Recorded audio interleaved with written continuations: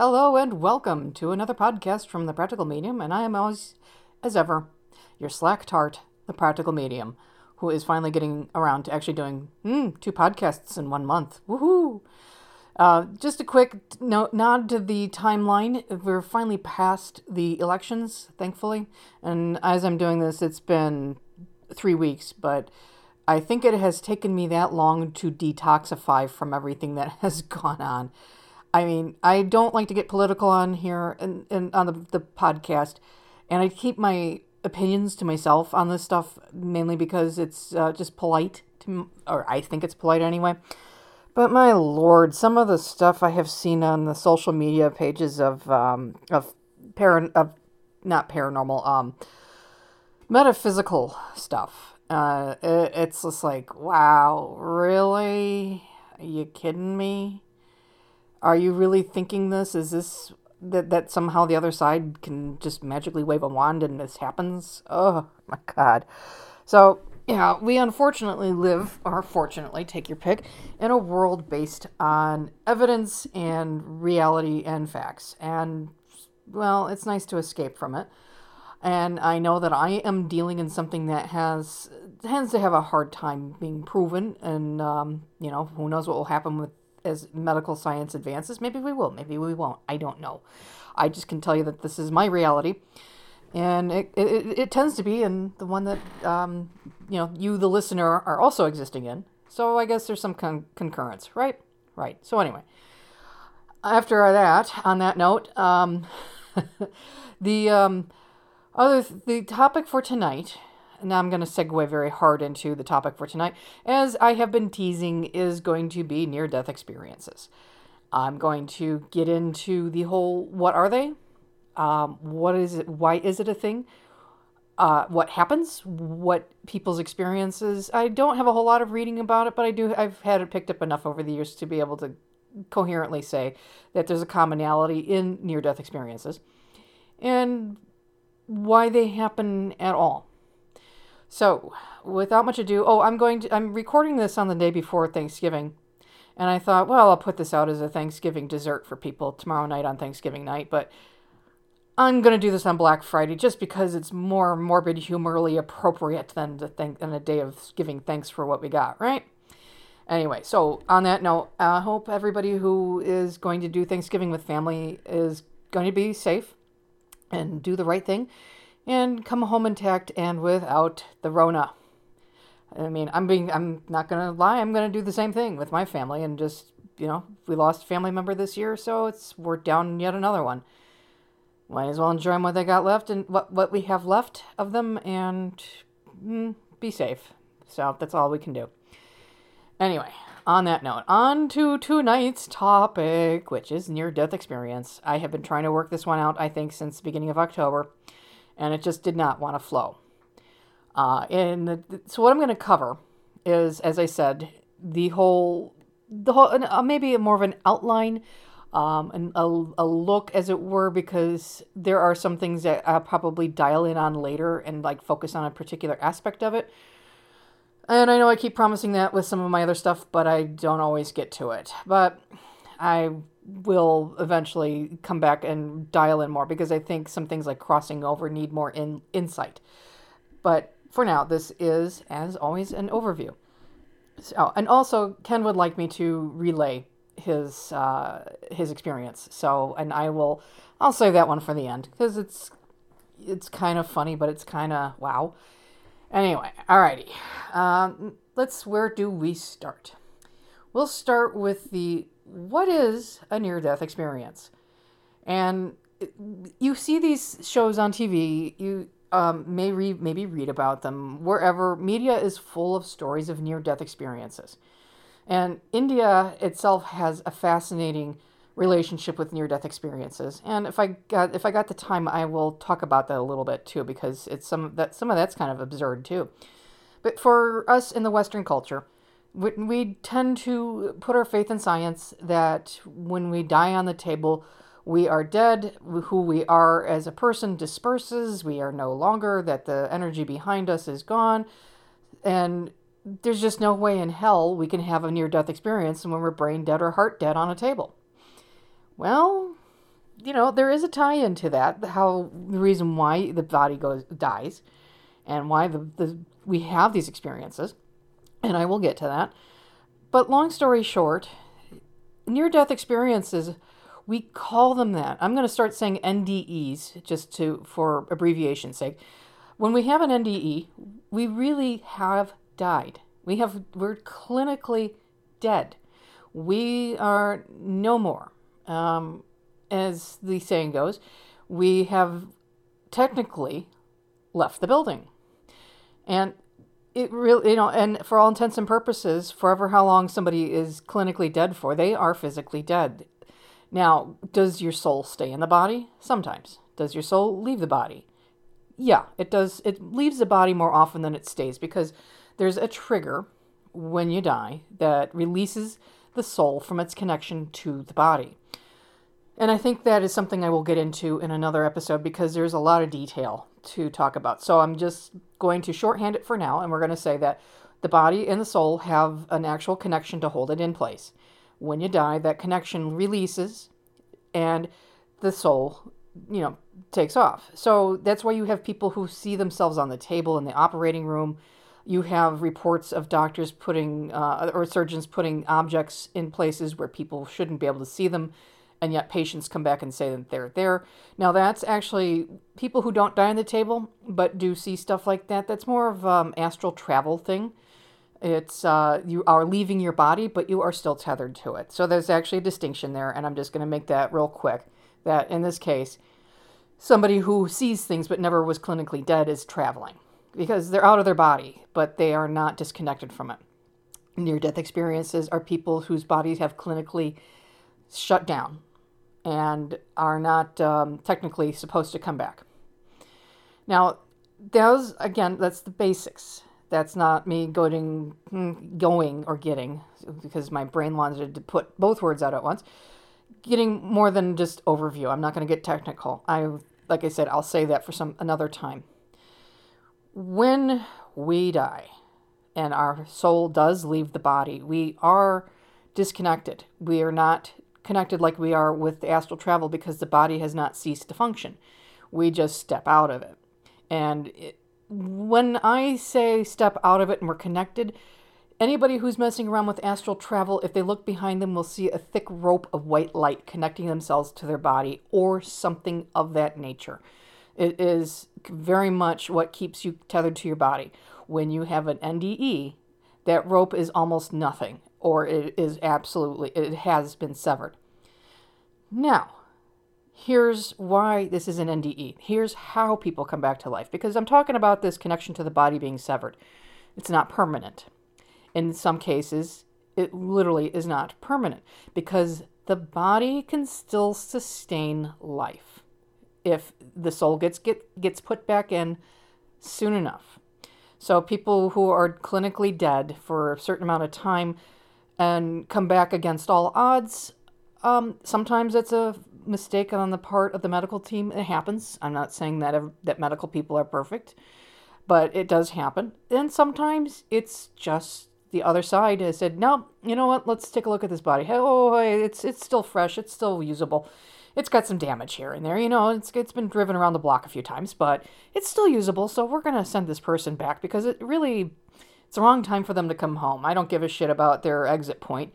They need to get to the next one before they can take the right turn at Albuquerque and come home. So the other side will say, nope, nope, this is not the right time. And you're going home. You're going back. I know it sucks, and it's going to hurt, and it's going to blow, and you're not going to want to come back because it feels so awesome here, but you still got stuff to do. So that is why the turnarounds happen, is that you may have contracted and said, this is my time to die, and you have decided on the subconscious level you want to take this out, but there's an assessment that goes on that says, well, maybe you still need to go back and do a few more things before you can say that you have done everything you have come here to do. And it turns into an NDE as opposed to a death. And you are usually turned back by someone a family member that has gone before you because that's who you would trust the most. But sometimes you get people you don't know, because that's who needed to be there at the time to send you home. You'll know that person later, and when you pass, and you'll go, "Oh, hey, you're the asshole who sent me back home. What the hell? What was that all about?" And they'll explain. They'll explain what happened, and they'll explain to you their role and why they were there. If you want the answers, there's always answers for things. But by and large, you are going to be greeted by family members or just somebody who's familiar to you, because it's a scary time and family members make things more comfortable. And that family member will tell you, and you've probably read, if you're into NDEs, stories about family who's the living person said, "Yeah, my dead grandma, she was there for me. She saw me coming through and she said, ain't time for you to come home, honey. I ain't finished that crocheting that blanket for you. So time to go home. Time to go back to your body. Sorry. We'll meet again. Don't worry about it. But this is not now." And sometimes it's violent. And I'll get to that with when I talk about India, because that is fascinating in by itself. And sometimes it's more like, "Hi, you're here too soon. Turn around and go back." And you can't go forward. You can't push forward to completely die, because you were actually pushed back by the person who met you there. They just turn you around and say, "Nope. I'm going to frog march you back into your body." Now, I'm being a little lighthearted on it. But by and large, these are the scenarios how they go down when you have NDEs. You might have somebody who's on an extended journey between realms because their body's in a coma, or they're in some kind of distress and their body is not quite ready, but their physical body might still be alive just enough to act as a receptacle for when it's time to come back. So there's people, like, I know there's a famous story about a surgeon who had been, I think it was a coma, and he was on this long, long journey, and he experienced all this stuff. I don't know if it got debunked or not, but there's more than just that kind of a story out there, where people have come back to life, but the body doesn't always function the way it did beforehand. Sometimes it does, sometimes it doesn't. And there are various reasons for that as well, because I think if I recall correctly, there was a woman who had cancer and woke up completely cured of it, or almost cured, and she had an NDE because she was dying from the cancer and came back and it disappeared or something. Again, don't quote me on that. It has been a while since I've researched this. I'm kind of going from flow to explain from a practical point of view what happens with this stuff. The stories are they're good examples, but in the scheme of things, because everybody's experience is unique and different from one another, you can't base what happens on a story as going to be what happens to somebody else. So one person's NDE is not going to be the same as another person's NDE. There will be similar elements because of the process, sure, but will there be?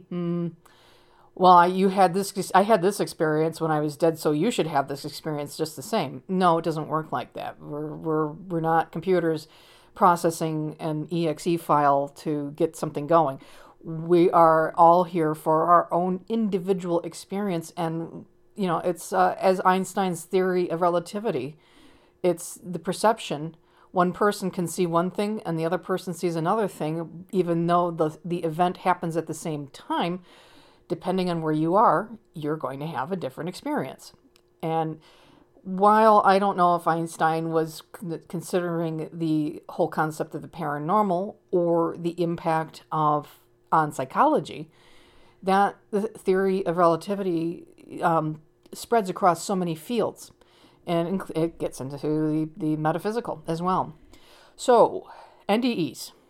They are a thing. They do happen. People do experience them. They are all valid for the most part, unless somebody was really just screwed up on the good stuff that they gave you in the hospital and were tripping instead of having an NDE.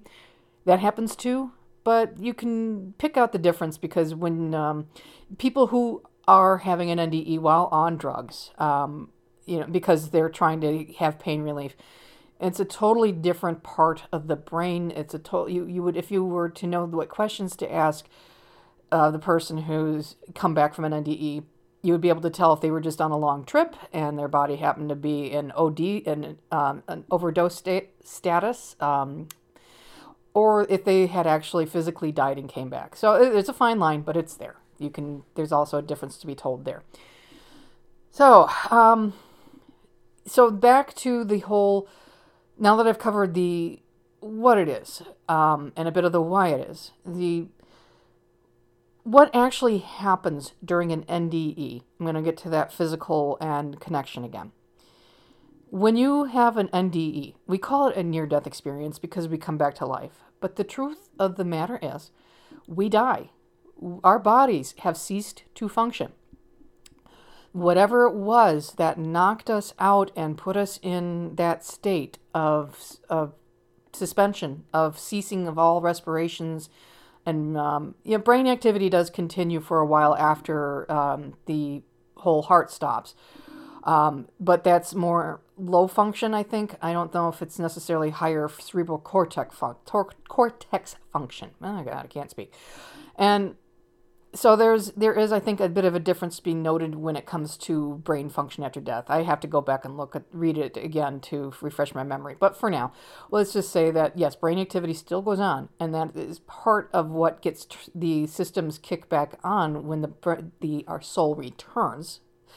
Our essence, I guess you can say, when we return to the body, those functions need to be there in the brain, the lizard brain, to tell our body to start breathing again, to tell our heart to start pumping again, to get all of the autonomous stuff functioning so we can live with our body again.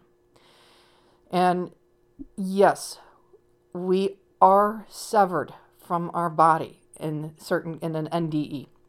We are not there. We are not home. Lights are off. The only thing that is on is the HVAC running off of a pre-programmed cycle, or whatever the smart HVAC monitor tells to go running. Otherwise, there's nobody there. It is brain death. And now, it's not an absolute thing. Even though I'm sitting here talking in absolutes, it just needs to be made clear that, yeah, when you're in that state, your body isn't functioning, apart from very minimally, and the medical science would not call that life by any means. They might say there's signs of something of activity, but they will not call it signs of life. You're dead.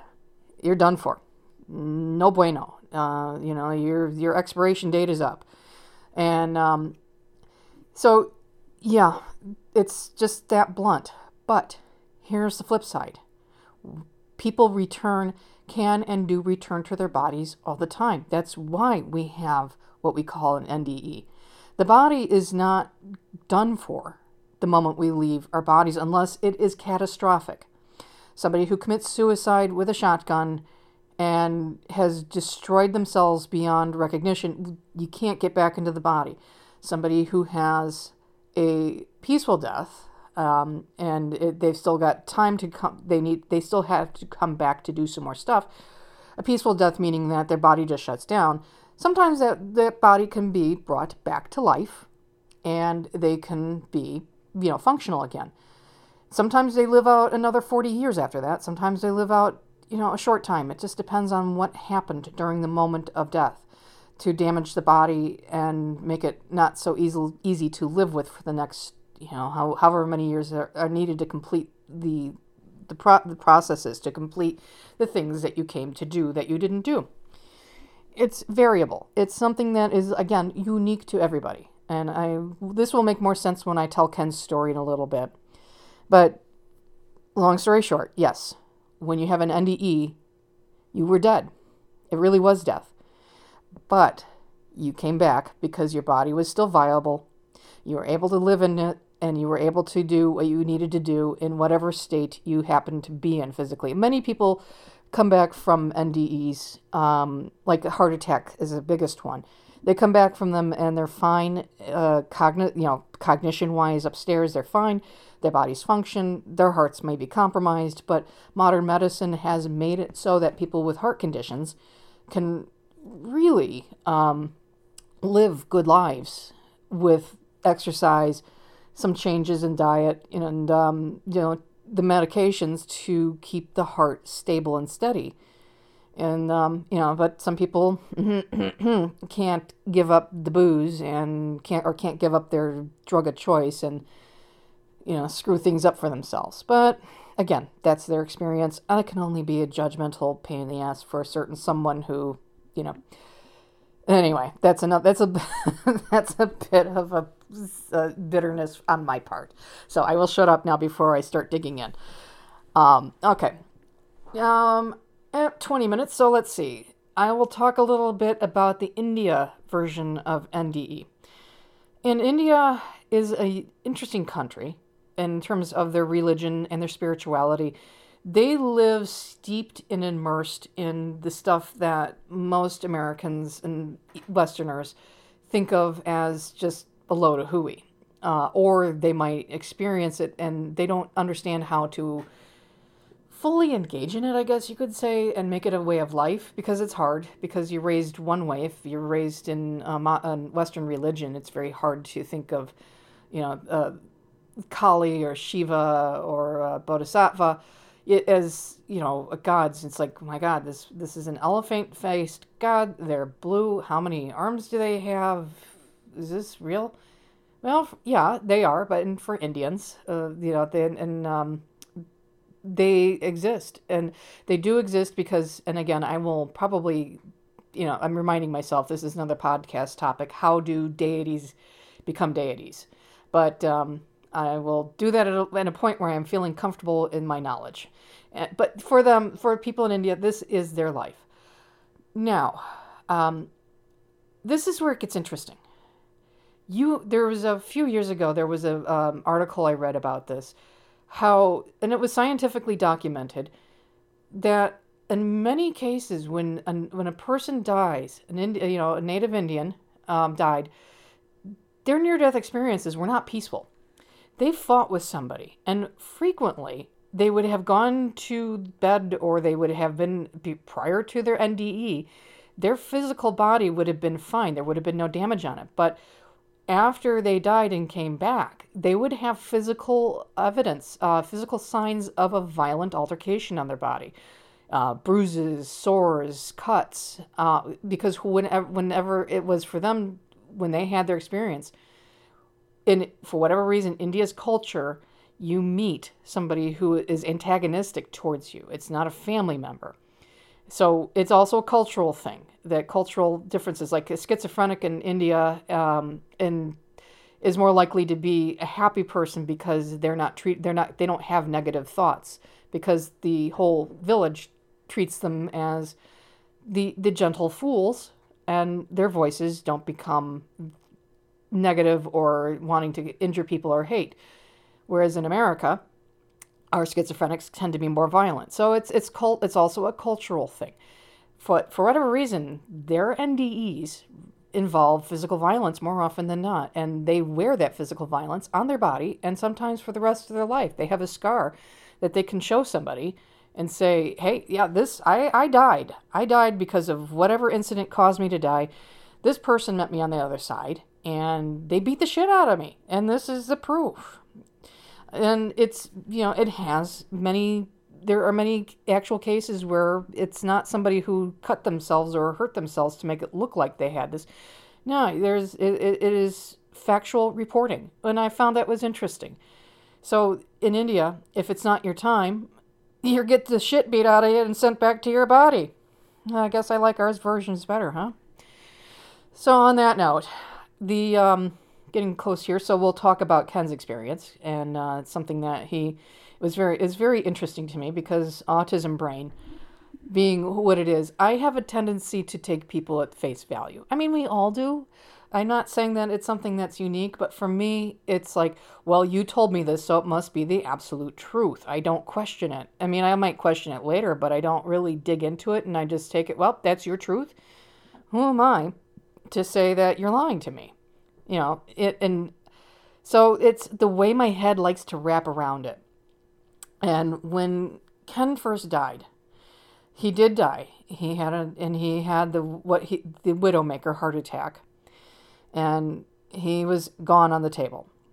Now, he's one of those lucky bastards that was resuscitated with paddles, and they got him back into a sinus rhythm, normal rhythm.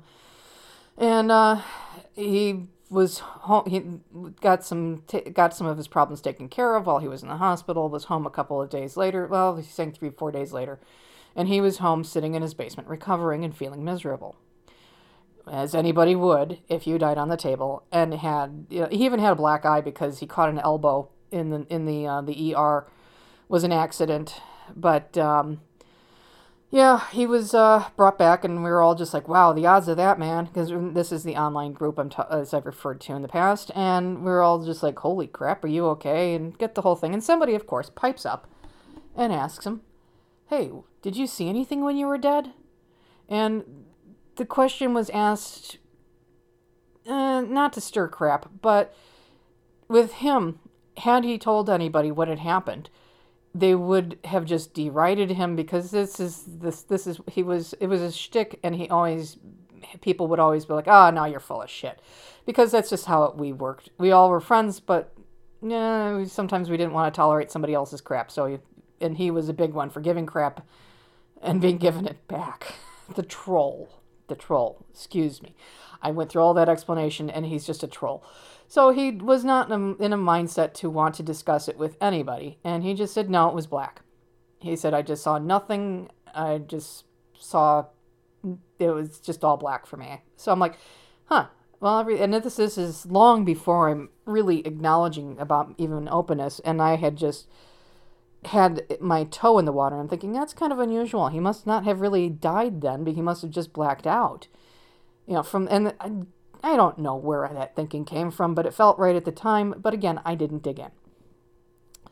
Not long after he dies, and when I'm starting to come to terms with all of this stuff, and if any one of you who listens has lost a loved one, you know how much your thoughts are on that person for a long time. And so one of the things is especially after Linda brought the proof of his existence to me by saying things to me that there's no way somebody in Australia knows about, unless she's getting it from Ken. And there's nothing online with this stuff, so, Anyway, so I was questioning that. So what did happen, Ken, when you died on the table? You said you died. And the response was, my mom was there. She put her foot in my ass and she kicked me back and said, it's not your time yet. You still have people to meet. If, it's like you have to know his mother. She wasn't an abusive mother. She was a loving mother. But trolls learn their craft from certain people. And in Ken's case, his mother was also a troll. So for her to figuratively, and he doesn't say that she really did it, but because that was the kind of mother she is. For him to say that, it was like, ooh, boy, you done pissed her off. Good, didn't you? So so she was there to meet him, and she's just like, you ain't done yet. You got to go back. So even though he had a widowmaker, even though he was technically dead, medically dead, and his heart was in really seriously bad shape, he still came back for another 6 years. He finished off what he had to do. He tied up most of his loose ends and fucked off 6 years later. Almost, it's like it was 6 years and about 3 months after the initial heart attack. So, but he struggled with the problems that came from having a damaged heart. So that was another, I was there for all the struggle too. That's part of why we kind of hooked up. Is like, hey, does this thing still work? Hey, you want to find out with me? Sure. And then that's all she wrote, kind of thing. And so I was the person who, listened to the medical stuff because, it fascinates me, it interests me, and I like to understand how the body works. And just went through it with him, and then lost him, so I thought.